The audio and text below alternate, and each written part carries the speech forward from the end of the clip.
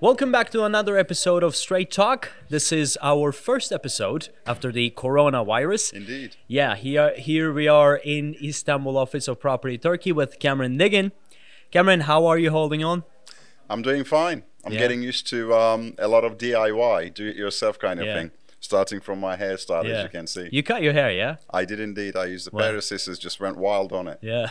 This is 5 weeks. Growth. 5 weeks? I cut it 5 weeks ago. The first time I saw you with that hair, you got scared, kind of didn't you? Shall I put on a picture? Oh, no, please don't. Okay, okay. I'm not gonna. I'm still getting used to this. Yeah, okay.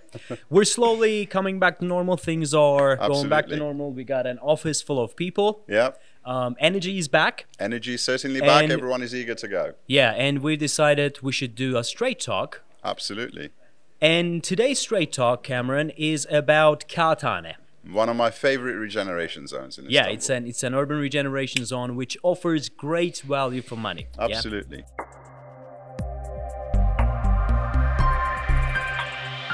So, Cam, where is Kağıthane? What is special about this place? And really, why is it favorable for investment? Kağıthane is actually a lot more central than you would think, if you look at the prices there. It's sandwiched in between Maslak to the north, Levent Business District to the east, and Şişli to the south. In fact, up until 20 years ago, Kağıthane was a district of Şişli municipality. In the early 1990s, Kağıthane broke away from Şişli municipality to have its own administration, to have its own mayor and municipality. Kağıthane, historically, going back some 3-4 centuries, from the 16th century all the way up to the end of 19th century, it was the playground of the Ottoman jet set. Yeah. It was where they went to hunt for recreational activities, and it was like a networking ground for the Ottoman jet set, for it was a forest. It was a continuation of the Belgrade forest. Today, that same park that you're talking about, it's called Sadabat, and it still exists today, and there is a historic mosque which I'm going to put the pictures on, and it looks wonderful. And this is where all the families in Kağıthane go there still for recreational activities. And this is, we're talking about what, 5-6 centuries? Yeah, absolutely. Yeah. And what happened to Kağıthane from the early 20th century onwards was that it got industrialized. Yeah. As you know, Şişli and Levent itself, sort of the inner city parts of Istanbul, got industrialized. Kağıthane kind of championed some very heavy industry. Quite a few flour mills and paper factories popped up from early 20th century. A few of them are actually still in operation, but most of them have been cleared away thanks to the regeneration. Hence the name Kağıthane, which means paper house, because the area was actually known for its paper production, paper mills, and paper factories. Thanks to the regeneration that started with the Gendry Avenue, as you know, Gendry Avenue, which is in fact built on a creek that is an extension of the Gendry Stream, Golden Horn itself, cuts straight through Kağıthane. And if you continue from Kağıthane on Gendry Avenue, you get to Maslak. Yeah. So Gendry Avenue is going to be another Büyükdere Caddesi, Büyükdere Avenue. And as you know, Büyükdere Avenue is probably the most important avenue in Istanbul. Is, and it's the other side. Maslak, it's the other side of Levent. So, basically, Gendry Avenue is like a parallel avenue to Büyükdere Avenue. Yeah. And now Gendry Avenue is being expanded, sort of dual motorway type expansion. Which is actually a prime real estate location right now. It's prime real estate location. Yeah. And Kağıthane is now becoming rather modern. And regeneration is going through rather rapidly, Kağıthane.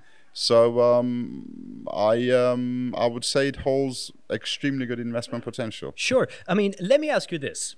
Okay, Kağıthane today, when we look at Kağıthane, it is not the poshest area of Istanbul. In fact, it is an inner city, what you call a ghetto. Let's call it what it is. Yeah, let's call it what it is. It's an inner city ghetto. But I wouldn't say well, ghetto. It was an inner city ghetto. Yeah, it's no longer a ghetto. It was bad, but now it is okay.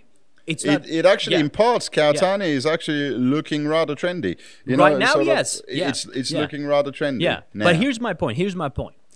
When we are talking about real estate in Istanbul, we are talking about urban regeneration zones, because let's face it, Istanbul has grown so rapidly that it has many inner cities, shanty towns, and ghettos. And for example, Bomonti, we are in Bomonti right now. If you are to look at Bomonti 10 years ago, what would you see? You wouldn't have to go back 10 years. If you came to Bomonti in year 2012, Bomonti looked completely different. None of these high-rises, none of these luxury residences. The Hilton Bomonti itself, which is the largest Hilton in Europe, wasn't here. None of these modern developments. And today, Bomonti is the trendiest neighborhood in Istanbul. It's like the Soho a very trendy of New York. Absolutely, and so, prices have doubled in the last 5 years. Of course. And here's my question: for example, if I was to invest in Kağıthane today, what am I looking at? Is that a short-term investment? Is that a long-term investment? What is expecting me? It's a mid-term investment at Kağıthane. The rental returns are already very high, because people are willing to pay the premiums to live in Kağıthane, despite the fact that Kağıthane still is not a very trendy area. But it's so central that people will pay the premium to live there. So that's if you where look the young professionals are living right now. So they're working in Şişli, Levent, and they their live homes there. are in Kağıthane. And if you look at the property prices in Kağıthane and compare them to 1 kilometer radius, as little as that. If you look at Maslak, the new builds in Maslak, if you look at Levent and Şişli, the sort of the modern residences in these areas, you're looking at around $3,000 per square meter. In Kağıthane, you can pick a very, very decent, comparable property for half the price. Half the price. Kağıthane actually commands a price tag of between $1,200 up to $1,500 per square meter today. And how far, these are the new builds. And how far is it away from Şişli and even Bosphorus and Taksim Square? You can drive to Bosphorus under 10 minutes. Thanks to the tunnels. You'd be in Taksim in 10 minutes. You can walk to Maslak. You can walk to Şişli. You can actually walk from here to Kağıthane in half an hour. You can walk it in half an hour. Kağıthane is the heart of Istanbul. Is as central as Taksim. It's as central as Şişli. It's as central. Actually, Kağıthane is more central than Levent.